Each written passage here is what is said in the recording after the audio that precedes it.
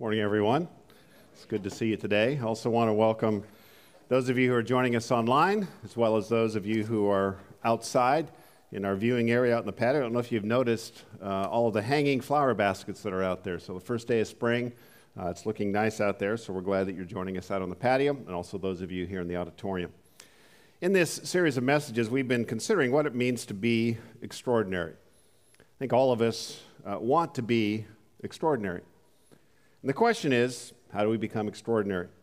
So far, we've looked at the first part of this compound word, the extra part of extraordinary. And we've been asking the question, what is the extra that when added to the ordinary us, makes us truly extraordinary? What is the extra? And it turns out that our list of extras that we think makes someone extraordinary is very different from God's list of extras. And that's what we've been focusing on. But today, I want to turn our attention to the second part of that compound word, the ordinary part of extraordinary. Turns out that God has embedded some pretty amazing extras in just the ordinary flow of our days, just ordinary days. And the word that describes the path to these extras, to this extraordinary experience, is the word faithful. Faithful, that's what we're going to be looking at this morning. What does it mean to be faithful? Well, it's another compound word. It has two parts to it. It has faith and it has full. Faith means to put your trust in someone. That's just a basic definition of faith, to put your trust in someone. Full, the part of that second part of the word, points to the fact that there's always a range of faith. There's always a range of trust. All the way from empty, no trust, faithless, to full, complete trust, faithful. So faithfulness is really about how faith is filled. How is our faith filled? So how is it that faith is filled? And conversely, how is it drained or emptied? Well, to understand this, we have to first recognize that there's always at least two sides to faith. And that's because faith is trust. In order to trust, you've got to at least have two people. There's going to be trust. So we're going to put two images of individuals, outline of individuals up on the slide here. And this represents the trust that would exist between two individuals. And on the left side is the one who is doing the trusting. That's why the trust arrow goes away from them. On the right side is the one who is being trusted. Now, faith in the one who is being trusted is filled by evidence. So if you are wanting to trust someone, if you want to place your faith in someone, the big question you have is, are there reasons behind why I might trust them, why I might count on them, why I might have faith in them? You're looking for evidence. Let's say, for example, these two individuals, this person on the left side is looking to hire the person on the right side. And that's really a question of trust. If you're going to hire someone to work for you, that's not the highest level of trust, but it does take trust. You're going to pay them money, and you're going to not be able to see everything they do, so you're going to have to trust them. It's going to involve a risk.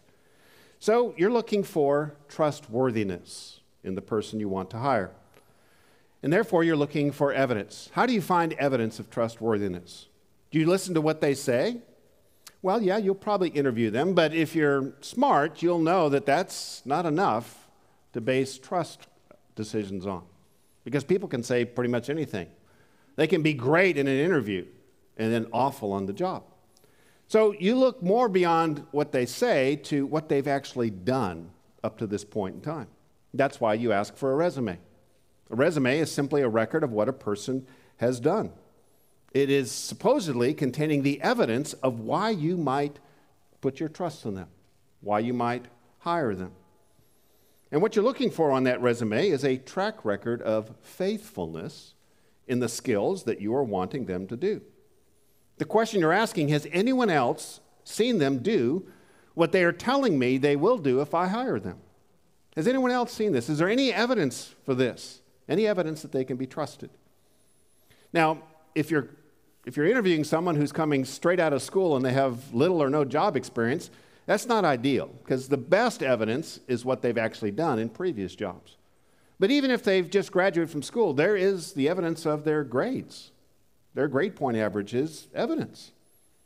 For example, an A average basically tells you that this person probably turned in their assignments on time, and they probably did a pretty good job on their assignments. That's what an A is supposed to mean. But if they have a C average, not so much. They probably didn't get their assignments in on time, and they probably didn't do a great job on their assignments. Now, that doesn't mean everything about the person, but at least it's a piece of evidence, an indicator that you might be really cautious before you hire this person, because they don't have a track record of faithfulness. They don't have a track record of doing what they say they're going to do. So our faithfulness is the evidence that makes the case that someone can put their trust in us. But that doesn't mean, simply because there's evidence, that someone will suddenly place their full faith in a person. And that's because the faith of the one doing the trusting is filled by experience. So on the being trusted side, it's filled with evidence. On the trusting side, it's filled with experience. Their faith, this person's faith, grows as they experience what the person actually said to be true. So let's say you hire this person based on their resume, based on their interviews, based on their grade point average. You say, there's enough reason for me to hire this person, to at least take that first step of trust. And you hire them based on the evidence from their resume and their references, because it looks good. But you don't start them out at some high level of pay. In fact, you probably start them out on a period of probation. Why? It's because you have no personal experience that what they have said and what others have said about them is true. So over time, if they actually do what they say they would do and other people said they would do, well, then your trust, your faith grows. They prove to you that they can be counted on. You experience the faithfulness, and your faith in them is filled. And if the opposite turns out, that you have no idea how they got that GPA and you have no idea what these references were talking about because this person is not doing work at all, well, then your faith is drained, and they probably don't make it past the probationary period. Now, this is how faith works. It works this way between people, and it works this way between God. We will not put our faith in God unless there is evidence that He is real, and that what He says is true, and that we can actually count on Him. He will be faithful. Now, most, but not all of the evidence that would lead a person to take that initial step of trust or faith in God, most of that evidence is found in the pages of the Bible. Psalm 119, verse 90 says this about God: your faithfulness continues through all generations. You establish the earth, and it endures. This verse is saying God can be counted on. It's written by King David, someone who had experience in the fact that God could be counted on. And he's saying God can be counted on. But what's the evidence beyond this verse? Well, generations, it says. Generations of people have seen God come through and do what He said He would do. But reading this verse and reading those stories of the people who have experienced this isn't necessarily going to do anything to fill your faith. Because reading about it is not the same as experiencing it. And so in a sense, the Bible is kind of like a resume. It's a record of God's faithfulness, of what He has done in the past. And it contains enough evidence for you to take that first initial step of trust and to decide, Jesus really is who He claimed to be. There's enough evidence behind that, and this really is true, and so I'm going to follow Him. I'm going to take that step of trust.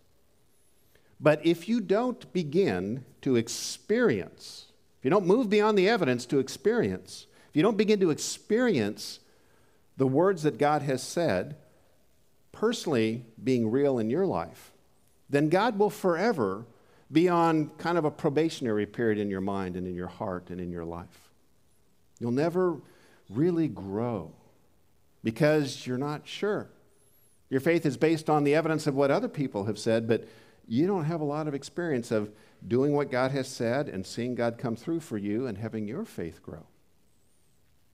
You don't have enough experience. There's evidence, but not enough experience. Now, the kind of experiences that grow and fill our faith are not found in some big emotional, spiritual-sounding mountaintop kind of moment. Now, when those happen, that's fine. There's no problem with those. That's great. But faithfulness, faith is filled, it's grown in the trenches of everyday life. That's where our faith grows or doesn't grow. This is why an ordinary day is such a big deal. This is why an ordinary day can be so extraordinary. Every single day has the power to experience God's faithfulness and to incrementally, almost imperceptibly, but over time significantly add to our faith. Now, this morning, I want to talk about the three big ways that in the day, in an ordinary day, our faith can grow, can be added to. As we faithfully work on these three areas we're going to look at this morning, God adds some amazing extras to our life. It turns out there is a lot of gold to be mined out of the ore of an ordinary day. And we're going to look at three gold nuggets in particular that can be mined out of an ordinary day as we grow in faithfulness. Golden nugget number one. If we are faithful to God's word, God will grant us extra perception. Extra perception. Now, you may have heard of extrasensory perception, or ESP as it's summarized. That refers to a sense beyond our 5 basic senses. Sometimes it's referred to as the sixth sense. Now, there is no clear scientific evidence of a sixth sense, but that doesn't stop people from searching for a sixth sense. And people can get pretty weird in their search for some extrasensory perception. And the reason we look for something like this is because we really could use the help. We could use some extra perception. But we have a hard time coming up with it. The reason we need extra perception is because the decisions that we have to make are not always that easy. And they take us into areas that our 5 senses don't provide data for.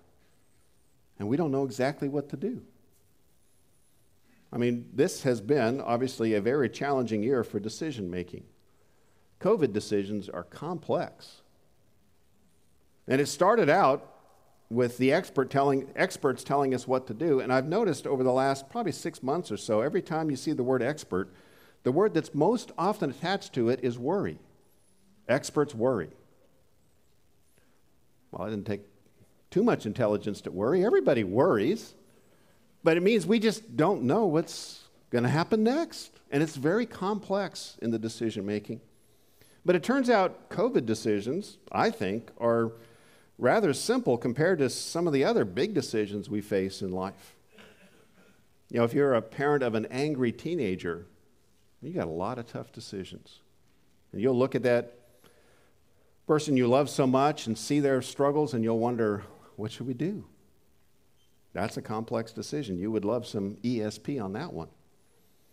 Or if you've been in an ongoing conflict mode with your spouse and you just can't seem to figure out how to resolve it, that's a complex set of decisions. It's not really clear what you should do.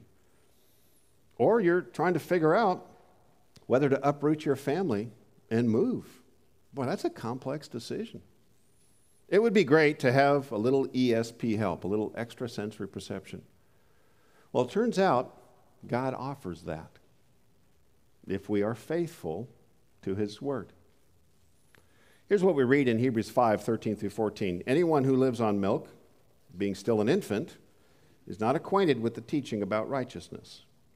But solid food is for the mature, who by constant use, and here's the ESP part, have trained themselves to distinguish good from evil. Wouldn't that be great if your personal radar, just like, that's not good, this is good.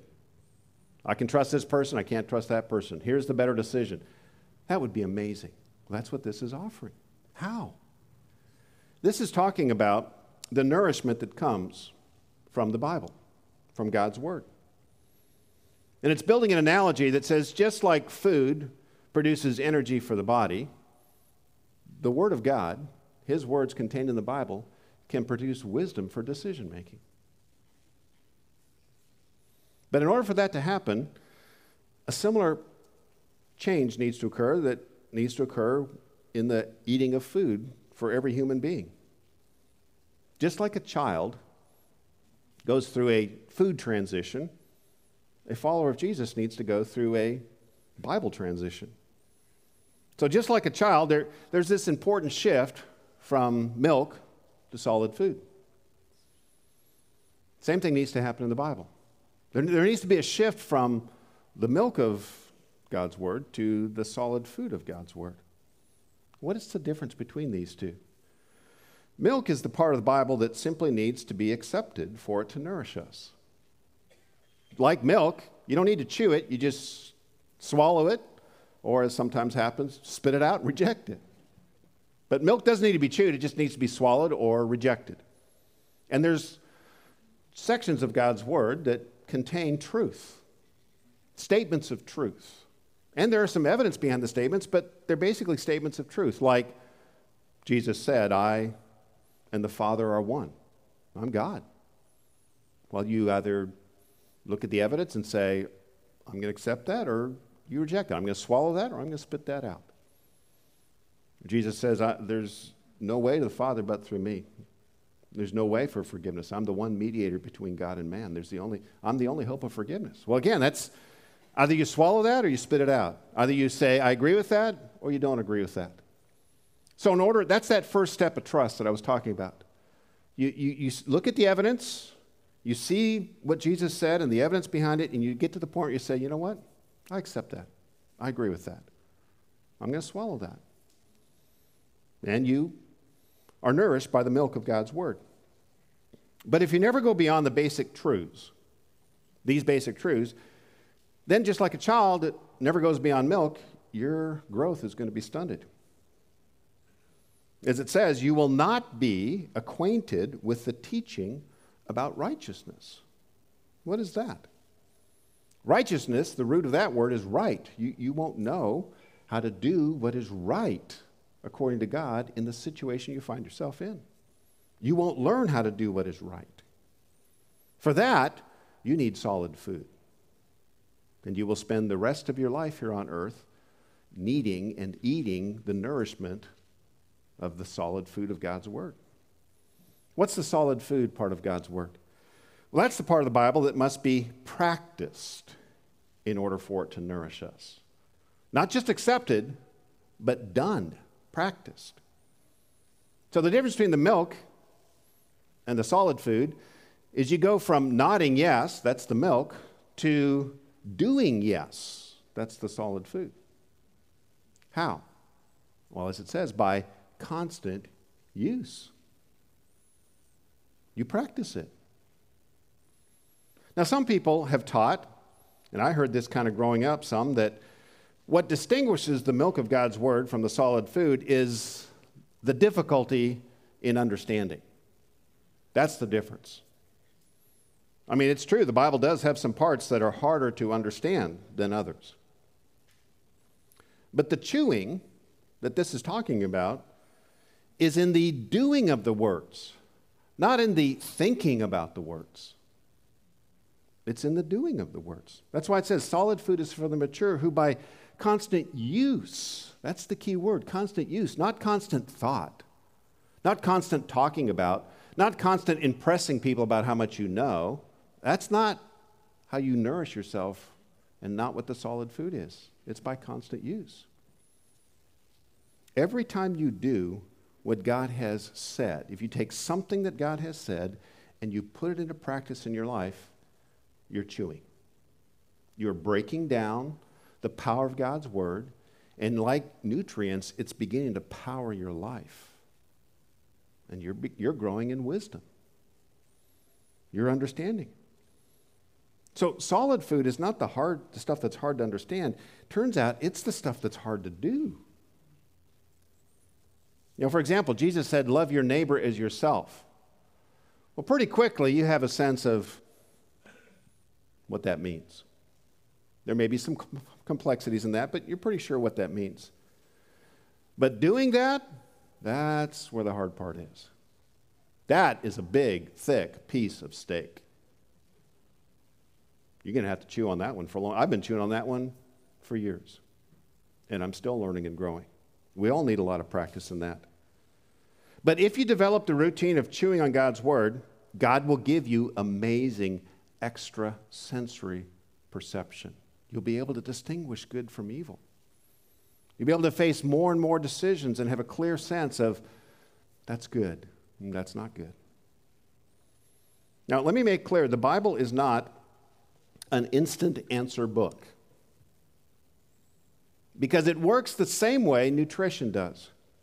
It takes time for your body to turn a meal into energy. And it takes an even longer time to turn the truth of God's words into wisdom. So it's not an instant solution. It's a long-term solution. You know, when I started riding my bike longer distances, I discovered that if I'd not been eating the right kind of foods earlier, that I would run out of energy, usually at about the 30-mile mark. And there's a word for it. After I experienced it, someone told me what it was. Bikers call it bonking. It's a great description. I mean, that's literally what happens. You just hit this wall, and it's not an endurance wall. It's not a will wall. It's a I'm out of gas wall. I mean, you're out of energy, and you bonk. You just crash. And at that point, it's happened a few times to me, at that point, you've got to get off your bike. And you got to sit down, and you got to drink, and you got to eat. And you got to give it time before you get back on your bike, because it's not a quick fix. It takes time to regain strength. That's because, as I said, it takes time to turn food into energy. And it's the same with the Bible. It takes time to turn God's words into wisdom. Much longer. Not just hours, days, months, years, to turn God's words into wisdom. So the Bible is not a reference book that you pull off the shelf, dust off when you're in trouble, and you need an answer. Now, if you're in trouble, go ahead and pull the Bible off the shelf and read it. But don't expect there to be an instant fix. It's more like food that takes months to digest and turn into insight. So what we do, if we're faithful, is that we read and apply something from the Bible today. Not so much because we have a burning question that needs to be answered today, but mostly because we need to get ready for a problem that we don't even know about that's coming 6 months down the road or a year down the road. And we are eating God's words today because we're going to need wisdom in the future. That's how it works. That's the golden nugget that we can mine out of every day. Golden nugget number 2. If we are faithful in prayer, God sends extra help. Luke chapter 18, verses 1 through 8, Jesus tells this parable. This is what we read. Then Jesus told his disciples a parable to show them that they should always pray every day and not give up. He said, in a certain town there was a judge who neither feared God, he didn't take God serious, he didn't care about men.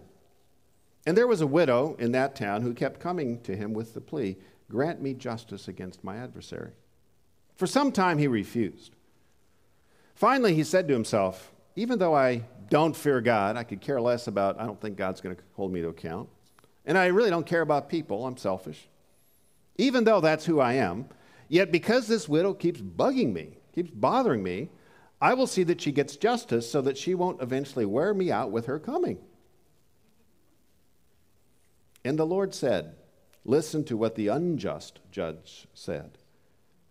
And by contrast, will not God bring about justice for his chosen ones who cry out to him day and night?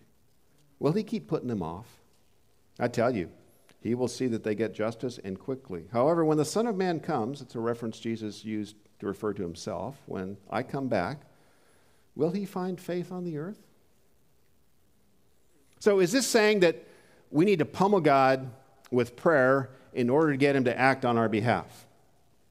No. That's what you have to do as a tactic with someone who doesn't care about you and doesn't care about justice. You just need to make their life miserable enough before they finally decide, you know what, it's better to give you justice and get a little peace. But this is a story of contrast. Jesus is saying, even this widow knew the importance of persistence with a bad judge, but you need to understand the importance of persistence with the good judge, with the one who does care. So why then does he ask us to cry out to him day and night? If he really cares, he knows what we need. Why does he ask us to be as persistent as this woman was with this bad judge? Well, the reason is because of a statement Jesus makes at the very end of this story. This is the point, the summary, the moral of this parable. He says, when I return, what am I going to be looking for? Faith. That's the big question. When I come back, am I going to find faith? That's what I'm going to be looking for. Is there faith there? Is there faith there? Do you have faith? That's what he's going to be looking for. You see, what matters most to us are the circumstances of our life. But what matters most to God is our faith. Bringing our circumstances to God repeatedly in prayer is one of the key elements of filling up our faith, of growing our faith. Actually, that's one of the points of our problem, is so that we might go to God in prayer, so that we might wrestle with God on this, so that we might handle this problem from the faith angle, a faith perspective. You know, it occurred to me recently that my prayers had become too general. I have, for some time now this year, I've been praying for some pretty big things, and I'm continuing to pray for them. I don't think these are wrong prayers, but I just don't think they were specific enough. So I've been praying for things like unity at Seabreeze. I mean, this is a year of division. You know, maybe we agree about Jesus, but I'll tell you, nobody in this room agrees on COVID. So I've been praying that in this season of division, when there's just all kinds of reasons to divide, that God would unite us around what really matters and what's going to stand the test of time.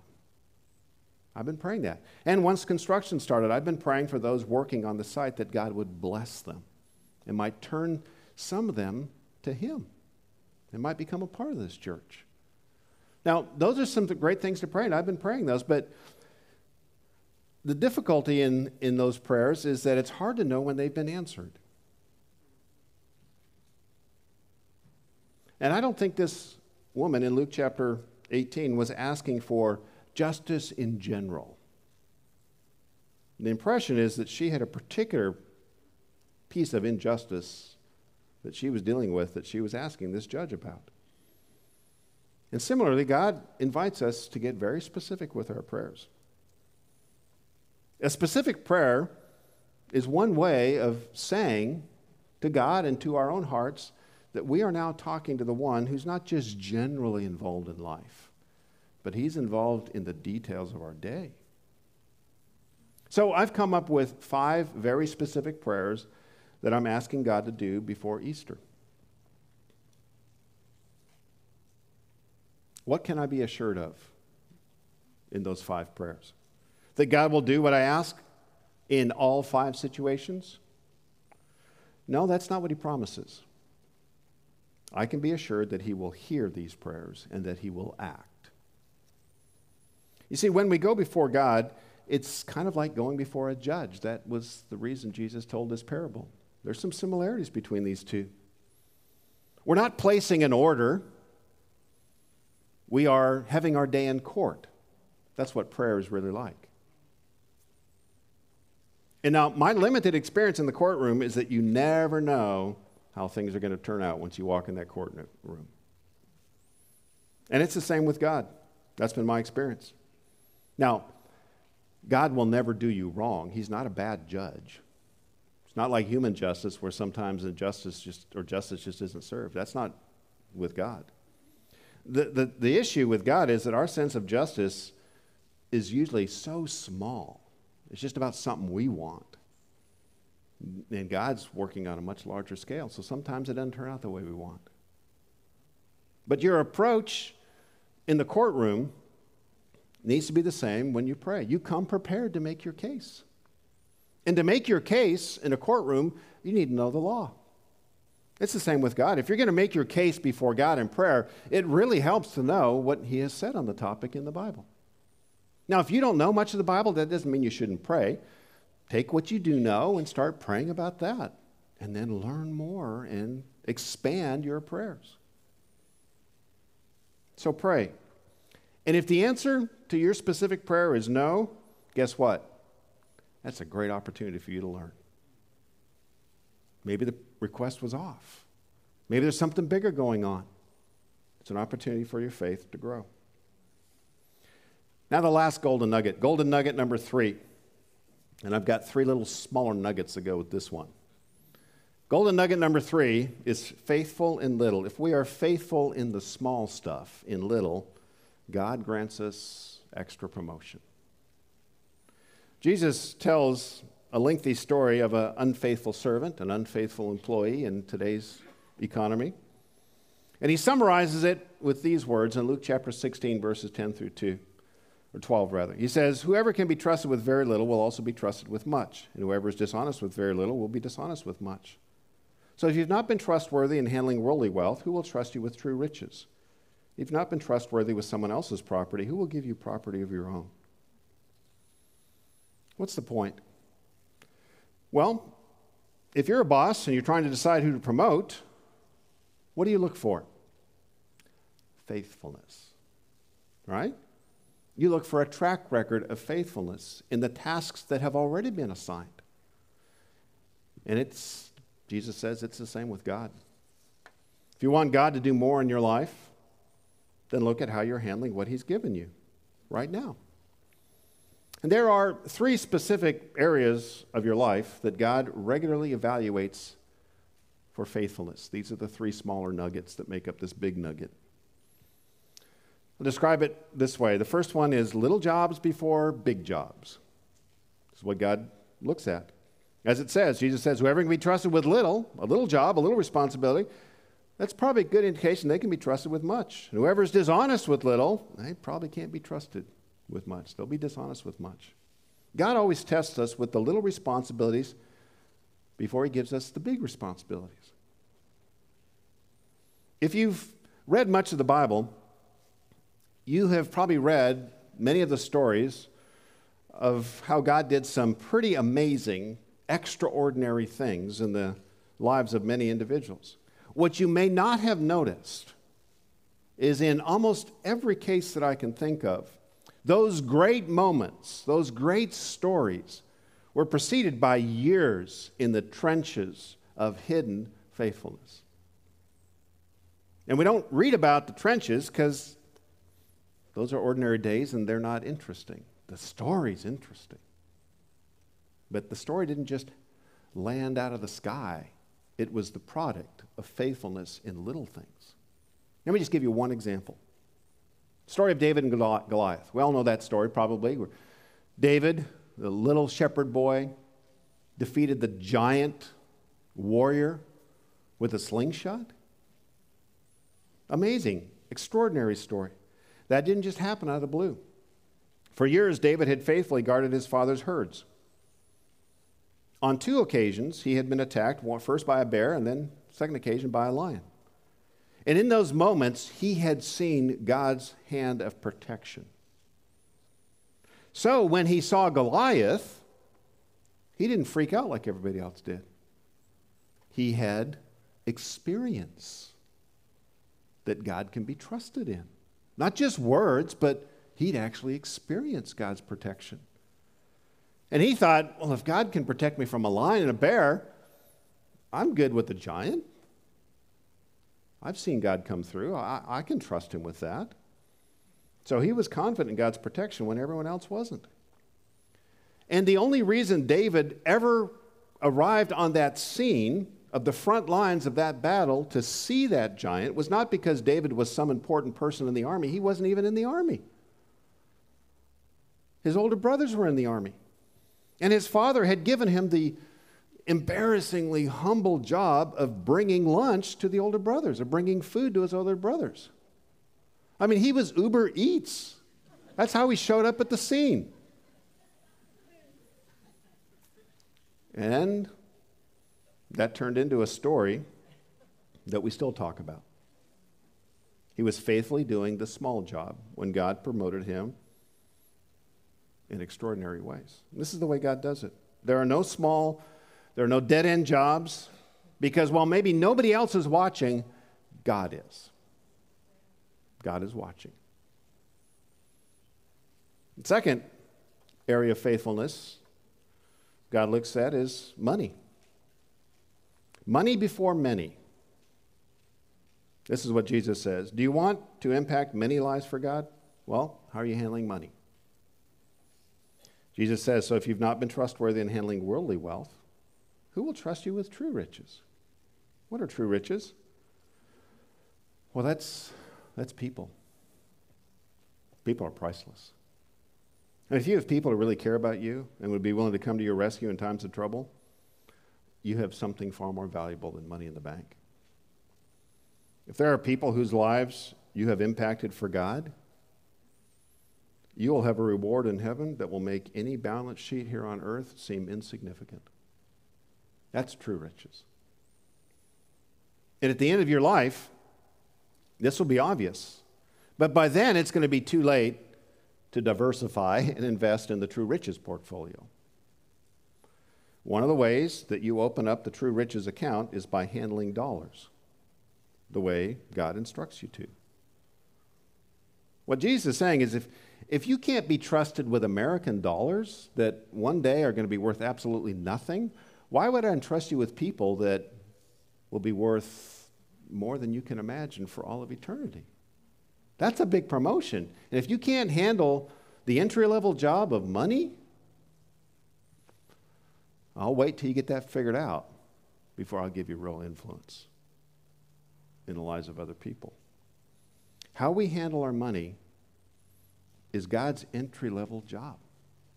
Until we get that hooked up right, there's just a whole world that doesn't open up until that happens, of God's growth in our life. Lastly, yours before mine. Jesus says, and if you've not been trustworthy with someone else's property, who will give you property of your own? God looks at how we treat what has someone else's name on it before he gives us more stuff with our name on it. Why? Because God's name, it turns out, is on everything. And if we don't treat what belongs to someone else in a trustworthy way, then God knows that we will never take that all-important step of treating everything that we own as actually belonging to him, and we're just managing it. So he'll hold back until we start treating other people's stuff faithfully. So would you like to be extraordinary? We all would. Then start working. Work on turning God's words into action today. Do something today out of obedience from what you've read in the Bible. Work on turning problems into prayers. You got problems. Take some time today to pray about those problems. Work on being faithful with what you have. Most people will say, if you want to be extraordinary, start dreaming. Well, dreaming is fine, but God responds to what we do, not what we dream. And what we do always involves today. So this may look like just an ordinary day, but it turns out there's a lot of gold buried in the dirt of ordinary days. Let's pray. Father, we are so grateful for your word and how it tells us what is true. Many of us in this room have seen your faithfulness over the years. And I pray for those that are maybe at the edge of deciding whether to take that first step of trust or maybe re-engage with you again. God, I pray that you'd help them to take that step, and then you would grow their faith as they take action and see that what you've said actually is true. It really does work. Father, I pray that you would grow our faith, that we would not despise the ordinary days when no one is looking, because those are the moments when you're looking. Help us to be faithful. We thank you for your faithfulness to us. We pray this in your name, Jesus. Amen.